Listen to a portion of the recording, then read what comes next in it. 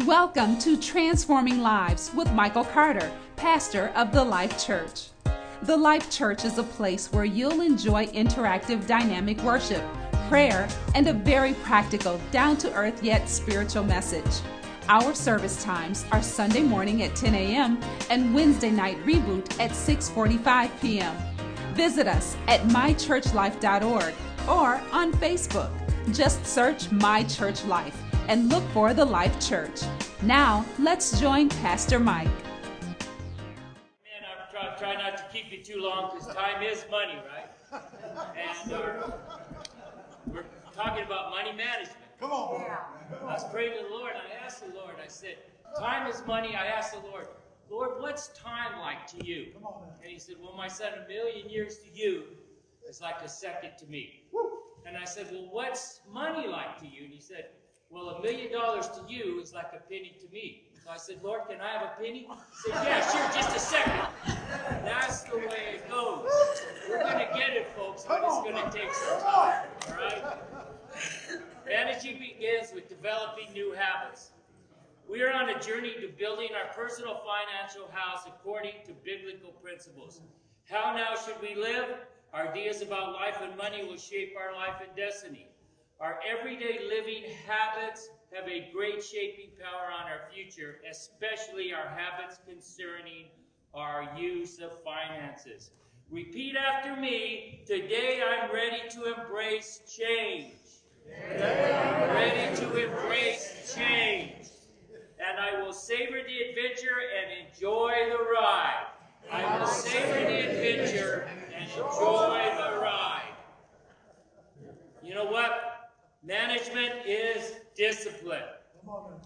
Biblical money management is a discipline that touches every area of our lives and requires constant focus. Self-discipline creates opportunity. Self-discipline, folks, creates opportunity. Hebrews 12:11. For the moment, all discipline seems painful rather than pleasant, but later it yields the peaceful fruit of righteousness to those who have been trained by it. 1 Corinthians 9:27. I discipline my body like an athlete, training it to do what it should. Otherwise, I fear that after preaching to others, I myself might be disqualified. You're going to walk the walk, talk the talk, right? All right. Managing begins with new habits. New habits, folks. What is a habit? A habit is a disposition or tendency leading us to do easily, naturally, and with growing certainty what we do often. A habit is a law of our being, a kind of second nature, which grows within us. Start by clearing away bad habits. Bad habits are easy to start, but hard to break. Repeating the same bad habits will get you the same results. Repeating the same bad habits are going to get you the same results. My grandma said, those bad habits you're picking up today will get you a swift kick in your keister tomorrow. You gotta listen to our grandmas, I'm telling you right now. When we stop bad habits, it opens the way for good habits. Colossians 3:2, set your mind on things above, not on things on the earth. Let me just say for a minute, that's so important. When we stop bad habits, it opens up for good habits. And bad habits are smoking cigarettes. I did that for several years, even though my mom died when I was 8 years old from cancer, from smoking cigarettes. I took it up, and that was the hardest habit I have ever had to stop. It was easy to start, and it was easy to keep going. It was easy, broke and all, to go buy cigarettes and keep smoking. But when I stopped, it was hard. But I finally decided one day, I put a pack of cigarettes in my shirt pocket, and I said, you don't own me. And I quit, and it took a while, but I'm telling you kids out there too, you youngsters, this vaping, That's no better than cigarette. It's worse. It's an addictive habit. Don't start it because it is just as bad for you. It's going to lead down that same road. It's got chemicals, everything. Don't do bad habits are bad habits. So let me get back to, I'm done with that. Let's get back to our financial thing here. Don't leave empty space where the old habit used to be. Get motivated. Start that diet, exercise, read, etc. The better you feel, the better you'll be. Yeah. And it's very important. I know it's been 8 to 10 years ago. I had gone to a doctor for a physical, and I got on the scale, and I think I was about at 228. And that's good if you're playing linebacker for the Colts. But that didn't sound good to me. And I had to stop a bunch of habits I had. I didn't go on any diet. Because I could tell you about all those diets, grapefruit diets, this diet, starve diet. None of them worked. What I did was I changed my habit of eating.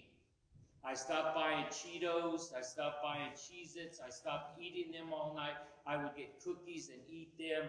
I stopped getting all that stuff. I'd treat myself once a week to something like that. The next day I would work out a little bit harder because I treated myself the day before. I lost 50 pounds. Now because of COVID, I might have picked up a few here this last week, but there's no excuses. Bad habits, you have to change some of those habits, and you will feel better, folks. You will feel better. People often say that motivation doesn't last. Well, neither does bathing. That's why we recommend it daily. That's our old friend Zig Ziglar. Now, let me tell you that one again. People often say that motivation doesn't last. Well, neither does bathing. That's why we recommend it daily. So pray daily and daily pray. Remember, when you skip a day of prayer, it hurts your relationship with God. Miss 2 days, it affects your family. Miss 3 days, it hurts all of us around you. So pray, pray, pray. And remember, yesterday happened yesterday. Focus on today. Yesterday happened yesterday. Let's focus on today and moving forward, pressing on. Don't give up. Research says it takes at least 21 days to change a habit. Change one act and repeat it daily for 21 days. As that action becomes a habit, choose another one and change that one. Make small priority shifts in your life beginning now. Have a vision. See that vision. And most of all, you have to have patience. James 1, 2, and 3. My brethren, count it all joy when you fall into various trials, knowing that the testing of your faith produces patience. I probably am the most patient person in the world right now, if I'm reading that scripture, because I'm telling you, our faith has been tested these last few months, this past year. Brethren, count it all joy when you fall into various trials, knowing that testing of your faith produces patience. Amen. Amen. Yes. Romans 8:25. But if we hope for what we do not see, we wait eagerly for it with patience and composure. Be consistent in your prayers. Be consistent in your money management. Be consistent. One thing I love about this church, that we've been here for over 20 years now, when I walk in that door, I know when I see Brother James, he's going to be smiling. Praise the Lord, praise the Lord. I see Elvin, he's going to be fixing the toilets back there or something. I'm going to see Brother Mike Morgan back there doing the computer, saying, I love you, man, I love you. This consistency, I can expect that every time I walk in here. A good message from our pastor. He's consistent. He's always friendly. He's there. Consistency. That's what I love about you all. Consistency. Remember, God's plan is better than yours. God's plan is better than yours. Let me just tell you a quick story. The beginning of June, I took a month off work to fix our house up. and I was had these plans. I'm going to do all of this stuff, and it would only take a month. And so start doing something here, then that turned into 2 months. And so we were supposed to put the house up for sale in July. Then, well, we'll put it on for sale in August. Then something else turns up that we have to do. So first thing you know, we're looking at Labor Day weekend to put the house up for sale. So I'm kind of angry, and I said, well, this ain't going to work because nobody wants to buy a house Labor Day. First person looked at it, made an offer. Then they walked away from it. After we'd done all of this work, then we got another person make an offer. They walked away. So I'm beginning to think, Lord, what's going on here? I'm out for a walk one day, and I'm having my time with the Lord, and I'm kind of angry a little bit. And I'm saying, Lord, my plan just isn't working out the way we planned it. And the Lord says, my ways are different than your ways. Come on. Yeah. Come on now. My thoughts are different than your thoughts. My plans, I've been doing this for a while. Just look at the Israelites. They spent 40 years in wilderness because they had their own plan. My plans are a little bit better than yours. I've been doing this for a while. And so I just said, okay, Lord, you got me there. I'm just leaving it all to you. And that's what I finally had to do. Remember, God's plan is better than yours. Job 8:7. Though your beginning was small, yet your latter end would increase abundantly. Ecclesiastes 7:8 says, the end of a thing is better than its beginning. Ecclesiastes 7:8 says, the end of a thing is better than its beginning. Or the Forest Means translation to that is, the early bird gets the worm, but the second mouse gets the cheese.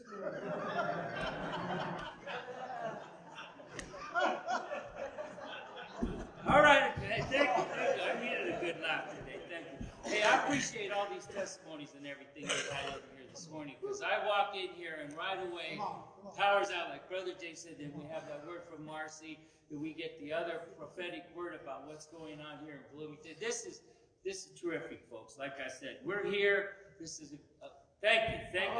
Hallelujah. And I'm winding it down already. Praise God. Keep the faith. That's what we all. You all gave my word before I even got up here. Keep the faith. Hebrews 11:1 says, now faith is the substance of things hoped for, the evidence of things not seen. What did we hear earlier? The faith of things not seen. Don't accept failure. Come on. Don't accept it. Only those who dare to fail greatly can ever achieve greatly. Robert F. Kennedy said that. Only those who dare to fail greatly can ever achieve greatly. Don't be afraid to ask for help. Husbands and wives, work and communicate together on a budget. Husbands, listen to your wives. I believe it was Brother Mike Morgan just a couple of weeks ago said, our wives are right at least almost 50% of the time. All right, okay. I'm kidding. He said 99.9% of the time they're right. Probably all the time. And wives are very particular. I know my wife likes to make these lists out. We're going to go on a vacation. A month before the vacation, we've got the list going. I said, well, we're going on vacation. What do we need a list for? Well, we get to the airport, and I'm trying to find my passport. She goes, well, let me look at my list. It's right here. That's why we make lists. I'll tell you. I was leaving the house one day. I was in a hurry. I was on my way to a gig in Indianapolis. She goes, now, do you got your microphones? You got your speakers? You got your music stand? You got your all this stuff? And I said, hey, look, I'm an adult. I know what I'm doing. First of all, don't ever tell your wife you're adult. You're going to find yourself out in those public grocery bags outside. Come on. So, there's nothing more humbling than to get almost all the way to Indy, 45 minutes before downbeat, and then realize your trumpet's not in the back seat. Hello? Honey? I gotta tell you, I'm so sorry. Could you please bring me my trumpet? What happened? You forgot it? She graciously, she brought it to me. Now, how many wives are going to do that? And I made the gig. I missed the sound check, and I had to pay for that. But I heard about it later.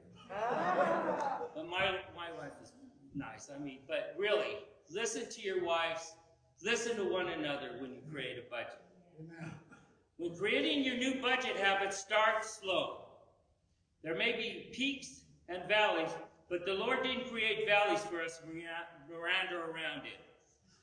David said, though I walk through the valley of death, he didn't set up residency there. So get through those valleys. Get through them. Don't allow pride to get in your way. Pride will fight so as not to give Lord his rightful place. Humility is the key to success. Proverbs 6:18, we've heard this all the time, 16:18, pride goes before destruction and a haughty spirit before a fall. Now here's a couple of things to think about. Just pass on. $4 gourmet coffee each day is about $88 a month, which equals $1,056 a year. You could make $3,000 stewardship campaign pledge with no problems. $6 fast food lunch, which isn't $6 anymore. I don't know where I got this. $6 fast food lunch each day is $132 a month, $1,584 a year. If you change some small habits and saved $110 a month, putting that $110 into a money market fund at 4% in 5 years would give you $7,292. If you put $110 a month into a tax-deferred retirement savings at 8%, you'll have about $38,000 in 15 years, as long as you don't get COVID hitting. But you'll have $38,000. Folks, it's never too early to start a savings or something like that. $5 here for your kids or whatever, and leave it there. It's never too early. The average American family holds a credit card debt of more than $8,000 on at least 8 credit cards. I'm not going to get into that whole thing because I'm going to tell you what. Debit cards. Get rid of the credit cards. I know we don't like to do checks now, but if you're doing a debit card, it's the same thing as writing a check. Those credit cards make it too easy. I'm going to just slap the plastic. Well, it comes, 28% interest. No. Those of you who are facing difficult situations today can take comfort in Jeremiah 29:11, knowing that God has a plan for your life. Regardless of your current situation, he can work through it to prosper us and give us hope. Jeremiah 29:11, for I know the plans and thoughts that I have for you, says the Lord. They are plans for good and not disaster, to give you a future and a hope. Okay, I'm about done, but I just wanted to just say, we've had this past year. I want us all to get ready for this year that's coming, because this past year, I even wrote a song about it called The Giving Up Blues. We've had to give up on a lot of things. Beginning, we had to give up on going to church. We had to give up going to movies, sporting events, give up, we've lost family members. We've seen suicides at an alarming rate, and they're under 25 years old. Oh. We've given up on forgiveness. We don't forgive anybody anymore. That's it. If somebody says something wrong, that's it. They're giving up on. We have given up. We've given up on our praise team up here because we can't have 5 people up here singing, but we can have 3 times that many people standing in line at the liquor store. We have given up on giving up, and I'm tired of giving up on giving up. You know what? I haven't given up on this. I have not given up on it. You know what? God didn't give up on us. That's right. Thank God Jesus didn't give up when he was on the cross. He didn't give up. You know what? We got these masks on now, and I know we got to social distance, so we got to wear these masks. I can't tell if somebody's smiling or ready to kill me anymore. I can't. We have just given up. This coming year, folks, I know the Lord is expecting good things. The Lord hasn't declared the end yet. I haven't seen him on cable news saying that. Have you? No. And if he does go on the cable news network grounds, you better start packing bags, because I'm telling you what, you know. But we haven't had, it's not that way, folks. We just got to have faith. This too shall pass. This too shall pass. It may feel like, you know, a dozen kidney stones going through, but it's going to pass. So, have faith, pray, pray, pray, and if you need help with your finances, ask us.